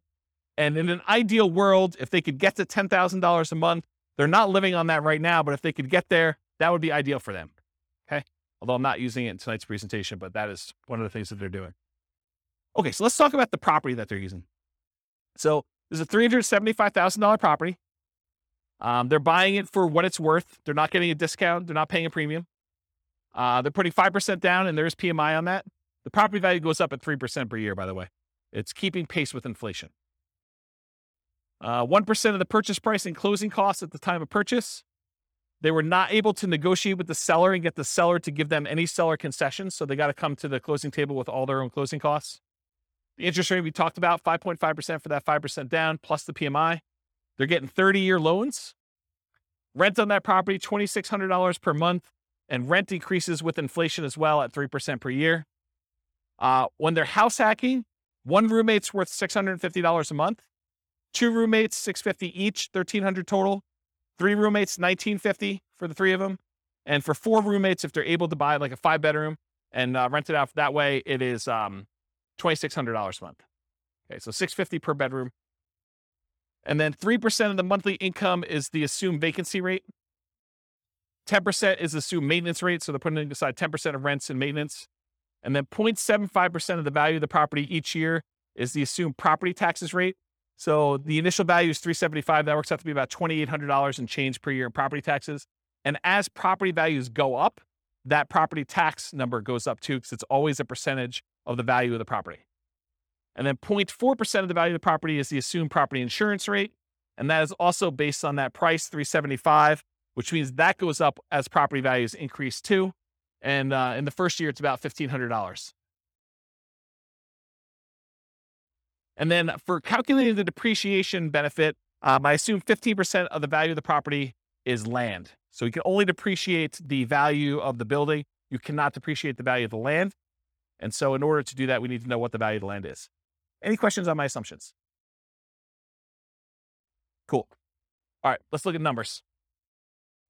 Here we go. So if Norm and Norma decide to keep renting and take all of their $1,000 a month that they're earning and they put it in the stock market, it takes them 482 months to hit financial independence. You may want to write some of these numbers down, of the ones that you're interested in comparing it to, so that you can see when you get to ones that you're there, because there's going to be a lot of numbers thrown at you. So if you're concerned about this, because I can't fit them all in the same chart until the very end, and it's really small font. So 482 months if they just do the stock market and they rent. What if they buy an owner-occupant property? They buy a property with 5% down, they move in, they live there. If they do that and they invest in stocks, the amount that they can invest in stocks decreases by a lot. They were saving $1,000 a month by buying a property to live in. They've increased their expenses because it costs them more to buy than it does to rent. Instead of saving $1,000, now they're saving $420 a month. And it still speeds up their time to financial independence, where it only takes them 396 months. How is it possible that somebody who is saving less money and investing in stocks, and the majority of their money for retirement is coming from stocks, how does it speed up their time for retirement? How is that possible? They're saving, instead of $1,000 a month, now they're saving $420. How are they able to get financial independence earlier? The house value doesn't count toward their retirement, right? Because you've got a house, you can't use the equity in the house as part of your equation for whether you qualify for financial independence. So even though the house value is going up at 3%, the stock market's going up at 8%, it'd be worse for them to keep any money in this house, right? So like, what is causing them to be able to achieve financial independence earlier? Pay off the mortgage. So by the time the mortgage gets paid off, they no longer need to be able to afford that principal and interest part of that payment. So they're, instead of having to earn $5,000 a month, now they need to earn about $3,000 a month in order to be qualified as financially independent, because they don't even have enough income to pay for the mortgage anymore. There's no mortgage, right? So that's why it's lower. 396 months is how long it takes them if they buy a house as an owner occupant. If they keep renting, they stop buying a house now, they went back to saving $1,000 a month, and instead of just buying the owner occupant, they saved up, they put 20% down, they bought up to 20% down rentals, they can retire in 370 months. So faster than if they bought a house and invest in stocks. So they're renting here themselves, but they've got 10 rentals, 370 months. If they do 25% down rentals instead of 20% down, so they take a little longer to save, but the cash flow on them is a little bit better, it takes 346 months to get there. If they say, hey, listen, I want to do this 15% down non-owner occupant loans, but they pay PMI, that's still 370 months. So it's still 370 months whether they put 20% down or 15% down. It's faster if they do 25% down. And by the way, this one is part of the buy and hold class. I go through this in detail. I'm just sort of getting to the spot where we start talking about house hacking. Okay. This is sort of like build up. Okay. So ignore house hacking for a second. Should they rent or should they buy? Should Norm and Norma keep renting for $1,800 a month, increases with inflation, or buy a property with almost $600 a month higher cost? They go from saving about $1,000 per month when renting to about $420 per month when they buy a property to live in. Should they rent or buy? They have reduced savings amount. Will it matter? And we already talked about this. They eventually pay off that mortgage. And if you wait till you pay off the mortgage, then your qualification for financial independence gets much easier. So that sort of becomes an easier hurdle once you get to that point. Okay, so now they owner occupy, then they do 20% down payments. So this one, they buy one owner occupant property, then they take their extra money and they save up for 20% down payments. That takes 394 months. Just the tiniest bit faster than if they buy the owner occupant and they do all stocks. Doesn't really make that big of a difference. What if they do 25% down? Still 394 months. Wow, that's kind of weird. 25% and 20% is still the same. Whoa, it's even the same for 15% down. All of these are 394. Why is that happening? Because 394 is when they pay off their mortgage. And so they just kind of like, whoop, they all qualify based on that then. Okay, so we talked about why these are similar, because they pay off their mortgage. So here's the buy and hold stuff summarized just to show you the fastest ones if they do short-term rentals, which we didn't really talk about tonight, but those are the fastest ways for them to achieve financial independence if they buy properties and use them as short-term rentals. Otherwise, this is the kind of the speed of all of them. Okay, what if they nomad? They buy 10 nomad properties, basically buy that first 5% down. They move in, they live there for a year.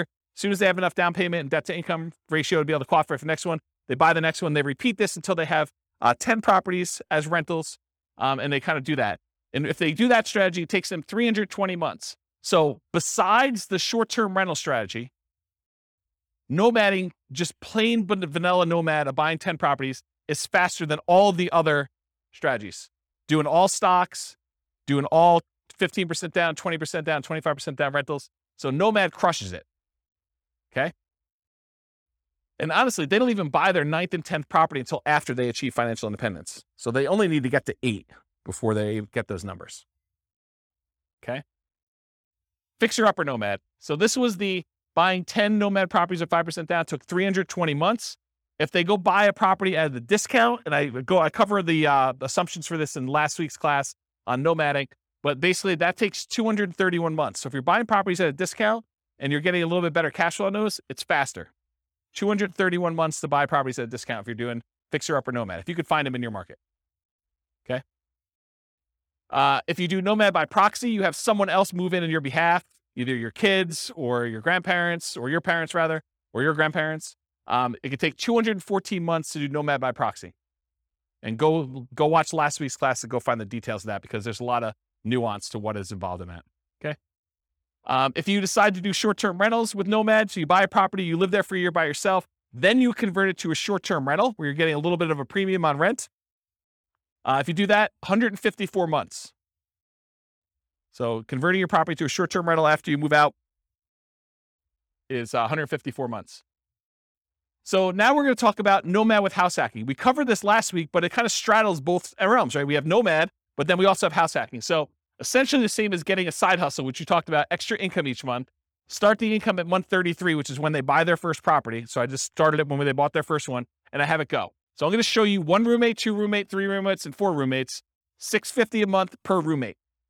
So $2,600 if they have 4, $650 if they have 1, and everything in between, $650 each one. So here it is. These are the 3 with roommates. So if you have 1 roommate, it takes 263 months. Doing regular nomad was 320. Now it takes 263 if you just get 1 roommate and you do nomad with house hacking. If you get 2 roommates, 238 months, just under 20 years to retire with those base baseline assumptions. If you get 3 roommates, 214 months. So I think you save whatever that difference is. That's 2 years? 238 to 214, 2 years. And then if you do 4 roommates, it's 202 months. So you save another year if you go from 3 roommates to 4 roommates. Okay? Any questions on this? Nomad with lease option exit takes longer, 379 months right now with those assumptions. And again, I'm going to point out, if you change these assumptions, nomad with lease option could be the winner. Like, it could be the best strategy. But with the assumptions I use and their starting position and all this stuff going on, it just works out that they don't do very well with it. You have questions?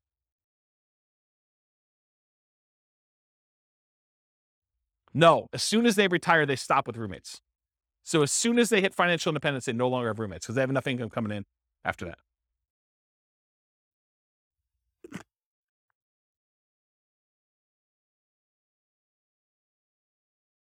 Okay. So the ultimate real estate agent retirement plan, if you have a real estate license and when you buy a property, you put 5% down, you immediately get 3% back. So you get 60% of your down payment back when you buy properties. That takes 310 months. Okay. All right. So 1 house hack with roommates. So now I said, instead of doing nomad with house hacking, where you're sequentially buying a property every year, I'm saying, look, forget this buying a house every year. You buy 1 property.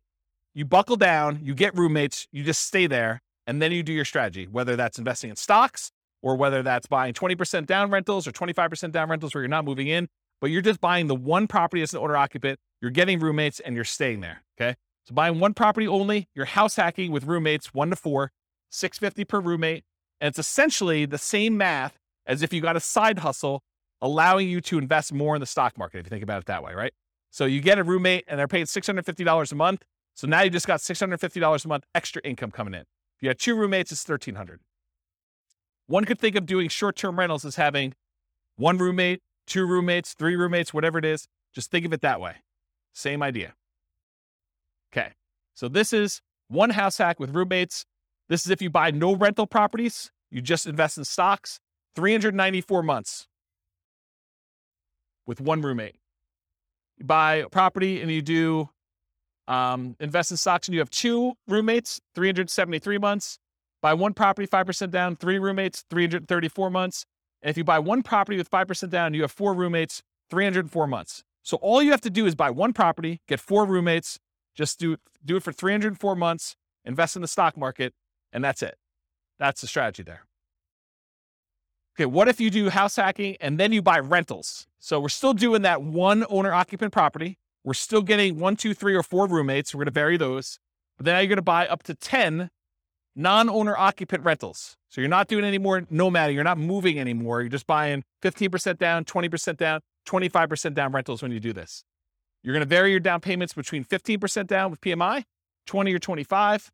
And we're also going to compare this to not doing rentals, just investing in stocks, just so you can see the number. Here they are. So you buy 1 property with 5% down. You have 1 roommate and you invest in stocks, 394 months. You buy 1 property with 5% down, with 1 roommate, and you buy 10, 15% down rentals, 357 months. You buy 1 property, 5% down, and you have 1 roommate, and you buy 10, 20% down rentals, 357 months. It's the same as whether you do 15% down or 20% down. Doesn't make that big of a difference in this case. You buy 1 property with 5% down, you do 1 house hack, with 1 roommate, and you have 10, 25% down rentals, that's faster, 336 months. It was better for you to put 25% down in this particular situation with these assumptions than it was to do 20% or 15%. It's faster. Counterintuitive. Save up more, wait to buy the properties, then when you buy them, they have better cash flow. Doesn't make a lot of sense, but mathematically, it's what happens. Okay? Any questions on this? We're going to go through 2 roommates, same numbers, 2 roommates, 3 roommates, 4 roommates. Okay, this is 2 roommates. Same thing. 1 house hack, 2 roommates, just investing in stocks, 373 months. 1 property, 2 roommates, you would buy 10, 15% down rentals, 321 months. Buy the property with 2 roommates, you're going to buy 10, 20% down rentals, 316 months. So that's like 5 months faster than 15. Or sorry, 5 months. Yeah, 5 months faster. And then you buy 25% down rentals. You still have 1 house hack, 2 roommates, 297 months.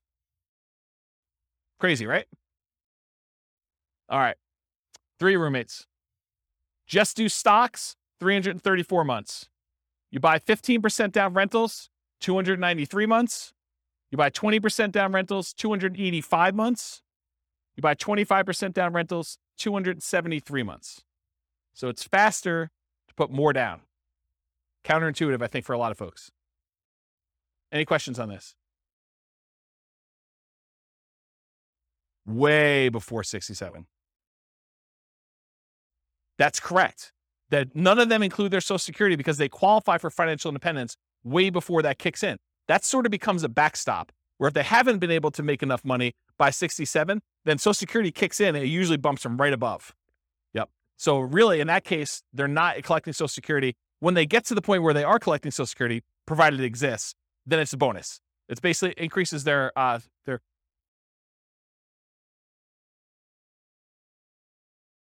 till 67. What do you mean?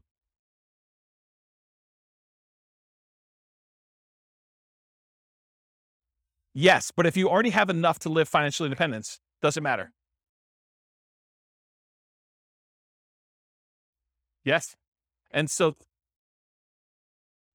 that's correct. That's what I said before. That's why I said I assumed it was going that you're working to 6-7, but really, if they stop working early, it's going to be lower than that. But by then, it doesn't matter because they've already achieved financial independence earlier. They have enough income coming in from their investments between, rental property cash flow or the stock market, that safe withdrawal rate, that it doesn't matter because they've got whatever it is, $5,000 adjusted for inflation coming in. Yep. But then you're right. It doesn't go up anymore. And then you got to decide, should I work till 67 so that I can keep getting income and adding to it? Well, I don't think it matters. I mean, I'm 47. I don't know. How old am I? 47. And I don't care.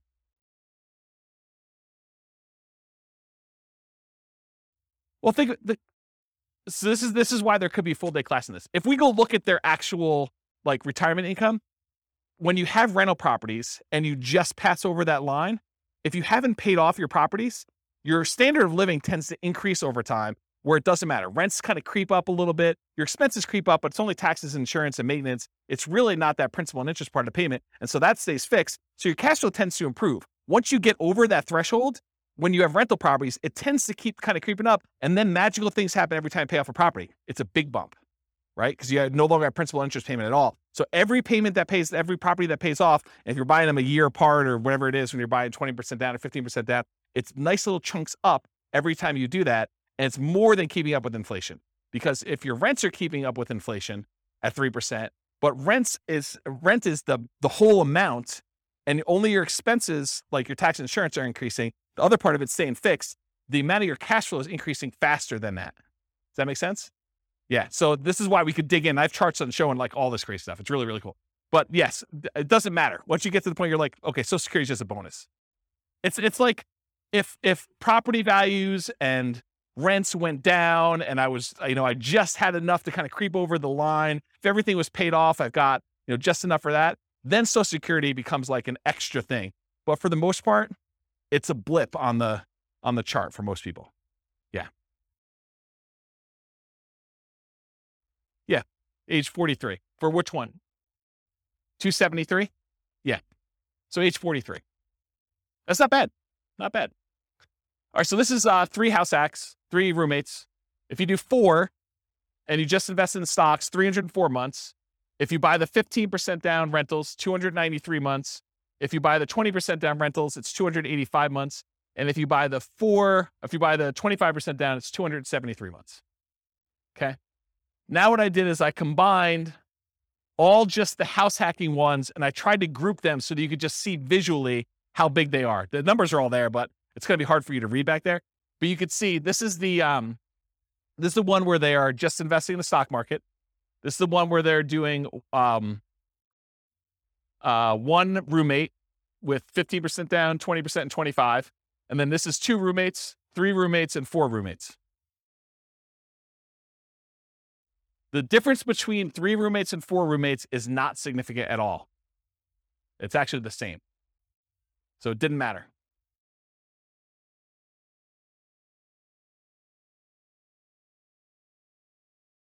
Yeah, so Nick says it's easier to find a 4-bedroom house than a 5-bedroom house. And I think in some markets that's true. But you could find a 3-bedroom house with 2 rooms in the basement too, right? So you definitely can find 5-bedroom type units. Yeah.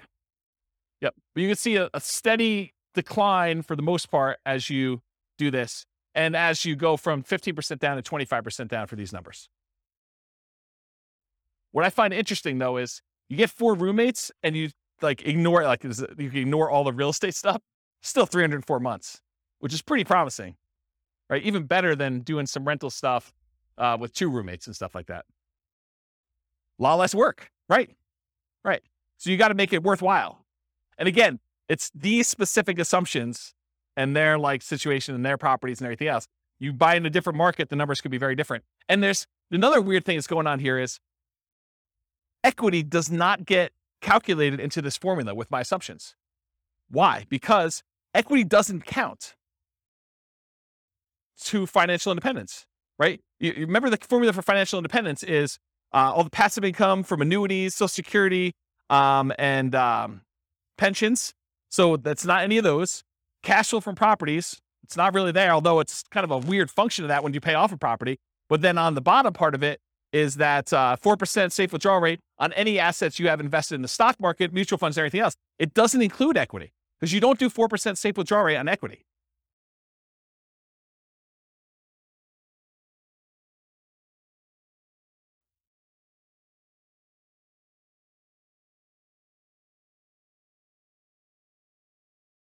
So I don't want to speculate because sometimes with leverage, you end up with a weird net worth thing where it could be better. But in general, yeah, you end up with higher money invested in stocks in order to generate that same dollar amount.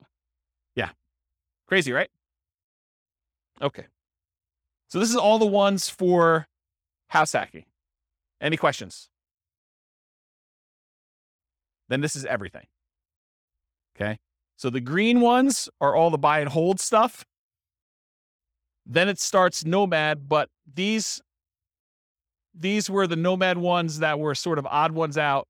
These were Nomads with house hacking. So I kind of separated those out. And these are some other weird Nomad ones. And then these were all the house hacking ones. So you could just see visually how they all compare to each other in terms of speed. And just eyeballing it, Nomad's fastest, right? Which is what we've been saying for a long time in these classes. But house hacking is pretty good, especially compared to traditional buy and hold, right? And honestly, when you combine house hacking and Nomad, those tend to be pretty sweet. Like the combination of moving into properties, buying with 5% down, and then also having roommates while you do that, pretty sweet model. There's only a few better than that, and that's sort of these like, Nomad by proxy, Nomad with short-term rentals, and fixer-upper Nomad. Those are these three, which are kind of like the lowest of all of them. Although they're not really the lowest of all of them because some of these are a little bit faster, right? 202 versus 214. Nomad with short-term rentals is the best right now of the ones we've done so far. With these assumptions in this particular situation, which you can't overgeneralize this because you got to run your own numbers. But if you're trying to evaluate what plan to do, you put in your numbers, you put in your situation, you run the software, and you run through each one of these to find out which one makes sense in my market with these things. All right, I think that's it. So, I got like one conclusion slide, but I think I've talked about most of it. So I'll go back to this slide so we can look at it and have more discussions. But so in conclusion, assumptions for modeling matter a lot.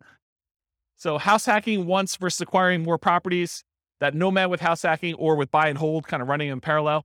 If you change the assumptions like your income expenses, market conditions, the appreciation rate, the rent appreciation rate, the price, interest rates, rents, vacancies, maintenance, property management, tax insurance, all those things will impact the results here. And they may change which one wins, right? I'll just give you a really basic example of this. If you're house hacking with one house, but you're primarily investing in the stock market versus you compare buying a property where the price appreciation or rent appreciation is abnormally low, that one may look much, much better than that. But if you run a number where you're buying in a fastly appreciating market with fastly appreciating rents and interest rates that may be back on the decline at some point, that could look way, way better than other strategies, right?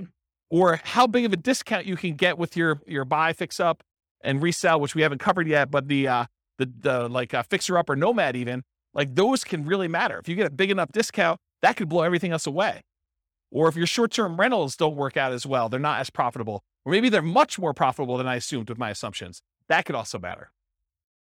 The stock market rate of return will matter too. It also affects not just numbers. This is actually a really good point. I'm going to slow down and talk to you about this because it's really critical to understand. So one of the reasons a lot of these strategies outperform others has to do with your risk profile. If you're investing small amounts of money and you're taking on a lot of debt, you're much more leveraged. And so your risk profile of doing a strategy where you're buying 5% down properties and you're repeating every year is very, very different than the risk profile of someone investing and putting 25% down or someone investing in stocks.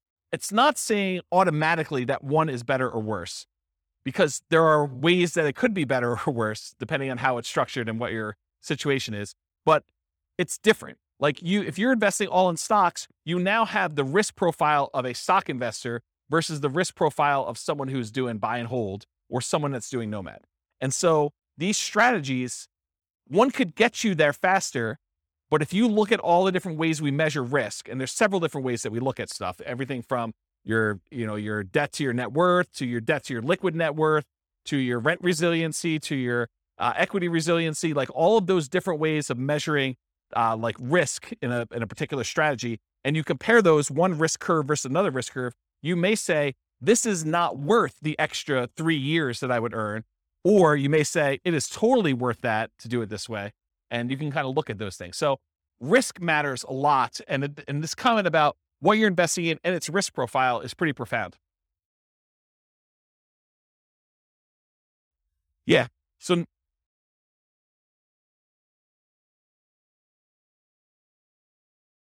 yeah.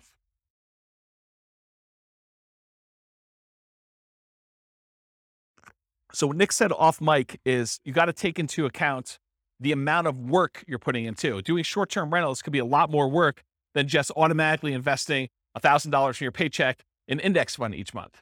And so you got to be aware of that too. So totally, absolutely. And we talked about that idea when we talked about how part of the extra return you're getting from short-term rentals is your labor. It's not just dollar return. So yes. Your safe withdrawal rate would matter here. Whether you're buying duplex, triplex, fourplex, or single-family homes would also matter. The strategies that work best in that market may differ from your market. You got to do the math. And I tried to do modeling for about 300 U.S. cities. If you go to realestatefinancialplanner.com/model and just pick your city, I tried to do, and it's getting better. It's more like a late alpha kind of situation here. It's going to get a lot better over time. But the idea is that there'll be like 100 different scenarios all pre-done for you where you just copy it to your own account and just make changes to whatever you're doing. So any questions? No questions? You already took them all?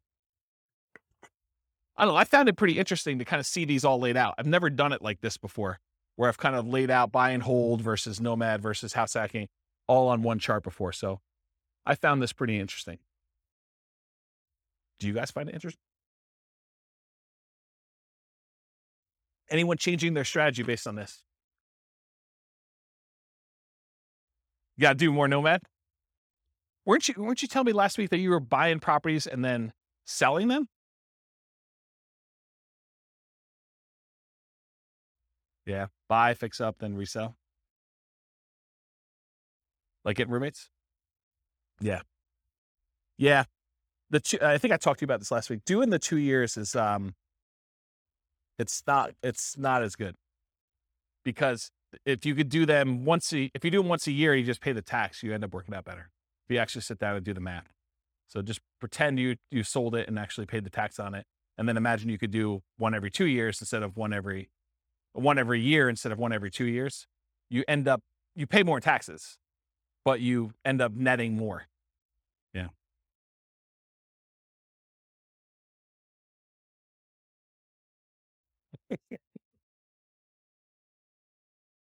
Yep.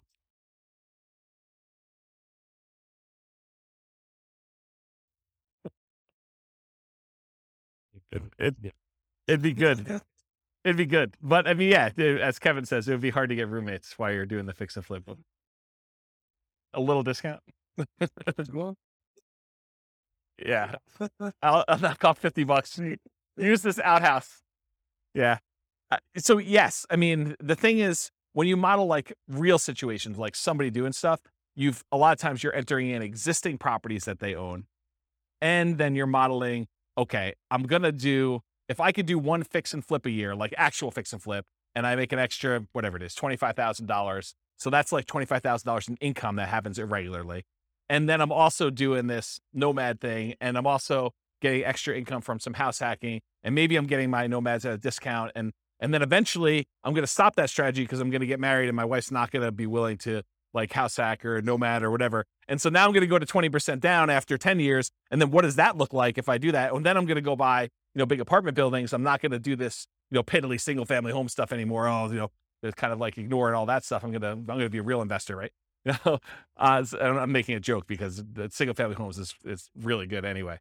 But you go and you decide to switch your strategy and you do all this stuff. Or maybe you're like, hey, I'm going to do hard money loans after I get to a certain point. And then so instead of earning 8% in the stock market, I'm going to get 12, 13, 14, 15, 16%. There's all these different variations on what you're going to do and how you're going to do it and what that looks like. And I think you have to model it. And then, like I said before about those risk profiles, then you're really comparing, well, if I do this strategy, my risk profile looks very different and I have different risk exposures than I have if I do just this one strategy or these two strategies, and timing works. And what happens, really what you want to know, this is getting way off topic. When we've done all these assumptions, the biggest problem we have with this is that we're assuming 3% fixed appreciation, 3% rent appreciation, that, interest rates have remained the same throughout all the scenario. Like there's all these simplified things. Inflation is static, like inflation, rent appreciation, home price appreciation, mortgage interest rates. And there's one other, stock market rate of return. So there's like 5 that I really like to vary. So if you do it differently, have you guys ever been to a financial planner where they do Monte Carlo analysis? They say, if you invest $500 a month in the stock market, you have an 86% chance of being financially independent by age 65. Like you've done it where they've done the 1,000 run Monte Carlo with the stock market, and you see all the little wiggly lines, and they show your middle line and your kind of band of probability. Have you seen all this? Have you guys know what I'm talking about? So we do that with real estate. So instead of it being 3% fixed appreciation, I say, well, let's make it random. Let's make it so that on average it's 3%, but it could be negative 10. We could have a really bad year, or it could be positive. I don't know, where we see this last year, 18? So positive 18. So we can have this really wide range of what like home price appreciation is, and random rent appreciation, and random mortgage interest rates, and random stock market rates. And so we can have all of those being random. And then you tell me your strategy where you're like, okay, I want to buy a house every year as a nomad and I want to get roommates. Like, how does that look when maybe house prices go up really, really fast on you in year 3 and you're unable to buy them because your debt to income ratio gets all out of whack? Or maybe they kind of like remain low and snake along. And then by the time you've acquired 5, they take off. Or maybe they take off and then they have a big market correction. And maybe the money you have in the stock market kind of gets hammered while you're waiting for your down payments. And all of these random things are happening. And we do 1,000 runs or so. And then I show you what's your probability for success there and what your probability risk curve is for all that stuff. That's what's crazy. Because then you could see, well, what happens if everything's not up and to the right? It's not always 3%. It's not always the mortgage interest rates are going to go in my favor or the stock market's going to go in my favor. Then you start to see, oh, well, this is problematic. I don't actually get to my financial independence number all but these really small amount of times if I do this particular strategy, because I'm being super aggressive. You know, like if you're constantly pulling cash out and like cash out refinances in order to leverage up and do stuff, that looks really different when you have some years where you don't have, you know, all positive appreciation rates and rent appreciations and mortgage interest rates. And what happens if you're trying to pull cash out when interest rates are not really low anymore and there's a penalty to doing cash out refinances, the rate's higher, you know this, right? And you can only go to 75% loan to value and there's a cost to get the loan. We calculate all those things in with these random numbers and it tells a very different story than this, right? Because this is like what I can teach in class is this. And for some of you, like even this is like, holy crap, James, too many numbers, right? Like I can't keep everything straight. So imagine me trying to go and do Monte Carlo, like good luck, right? But I do that in the Real Estate Financial Planner podcast. So like the Real Estate Financial Planner podcast, not the one that these classes are on, but those are actually like I pick one. So for example, I think we're doing, where is it? We're doing the one where he just bought an owner occupant property. So it's this one. So over here. So we did episode 7. So episode 7 is me taking a single situation. They bought one owner occupant property and they invested in stocks. And I do like a 20-minute episode telling their story and walking through with fixed assumptions. Then I do an advanced episode where I make everything random. And I go into detail about how random stock market rates, random rent, random price, all that stuff impacts them in that one situation. And then next week, I'll do episode 8, which is them buying 20% down rentals. So that becomes episode 8 for the Real Estate Financial Planner podcast. And then there's an advanced version of that. And they're separate podcasts. So that's the thinking. So over time, you'll start to get a feel of, oh, this is more risky, you know, lower probability of success than this one, or the range, the variance is much greater, where they may be able to achieve financial independence really early if things really go their way, but it could be really, really late if they do that, where another strategy might be a very narrow band. It's like within 5 years and like 90% of the runs are within that, right? And so you could see the difference between those. Does that sort of make sense? Okay. Yeah. Oops. Yes. 10%. Yeah, because that could happen. So we could do it such that they're tied. Like I can make it so that, you know, rent appreciation and price appreciation are the same. So if one's going up 5%, the other one's going up 5%. We could do that. Or I could make it so that they're at least correlated, right? Like I could do, it's 5% appreciation, and then do like plus or minus 1 from that, right? Like I could do some type of coding to that. I haven't gotten to that point yet, partially because I do think that you can see situations where they are uncorrelated. And so I kept it uncorrelated for that reason. What's that? You can. Yeah. You could see like the wide range of things in that case. Yeah. Are you like a math person? Okay, good. Yeah, good. Awesome. I mean, I like math people. So, yeah. Right. So you get the range of values to do it that way. Yeah. So you understand what I'm talking about.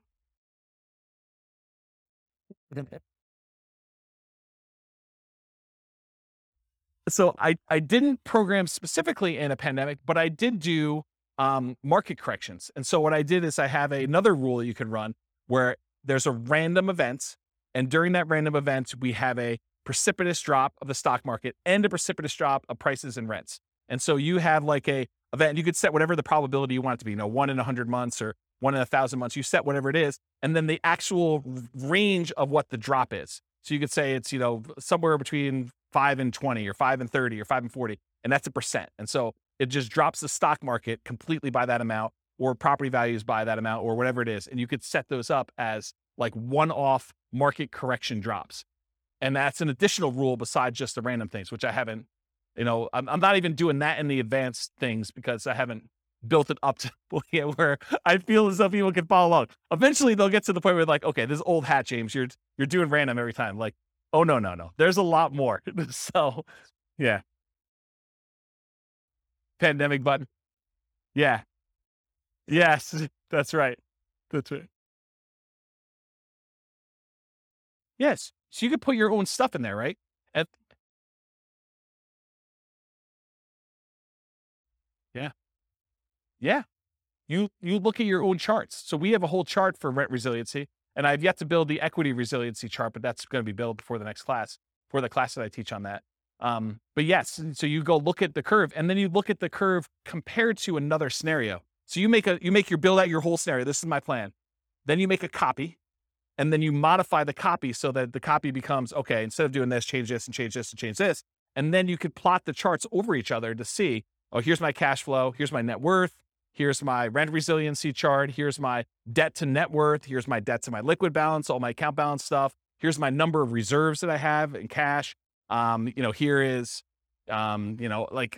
here's my time to financial independence, here's my time to, my ideal financial independence, here's my time to 2 times my ideal financial independence. So you can look at all of these different metrics and compare them. And it's not, you can't, just like we saw here, you can't just look at one number and see, right? There's so much more going on beyond these numbers that it's hard for you to understand, because some of these you might get to financial independence, but then your standard of living, you got to hug that financial independence number. You got to hug $5,000 a month, inflation adjusted. Otherwise, it's going to be ugly. And then other ones, like you're blowing through $5,000 a month. You're $5,000 a month going toward $20,000 a month, because your rents on all your properties once they're paid off is very different than the rents, than just investing in stocks as an example. And so there's more to it than just number, right? We kind of focus in on this as a simplistic tool just for teaching, but it's nuanced. Everything is nuanced, right? Like you talk about somebody in your job, they're like, oh, so you do this in your job. You sit down and you plug in numbers on your spreadsheet all day and that's what you do. Well, sort of.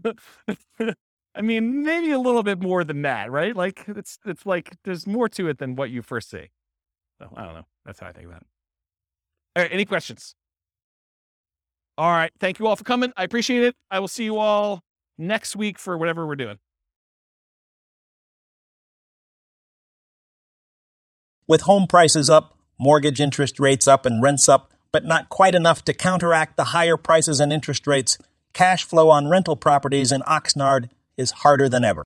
Book a call with the Real Estate Financial Planner to apply our proprietary 88 strategies to improve cash flow on your rentals. See the show notes for a link to schedule your call and improve your cash flow today. If you're a real estate agent, lender, or professional in Oxnard that wants to help our real estate investor listeners, consider reaching out to learn about collaboration opportunities with this podcast. We'd love to add more value to our listeners by having you assist our investors buy, sell, and finance their real estate investments. See the show notes to schedule a call to discuss collaboration opportunities.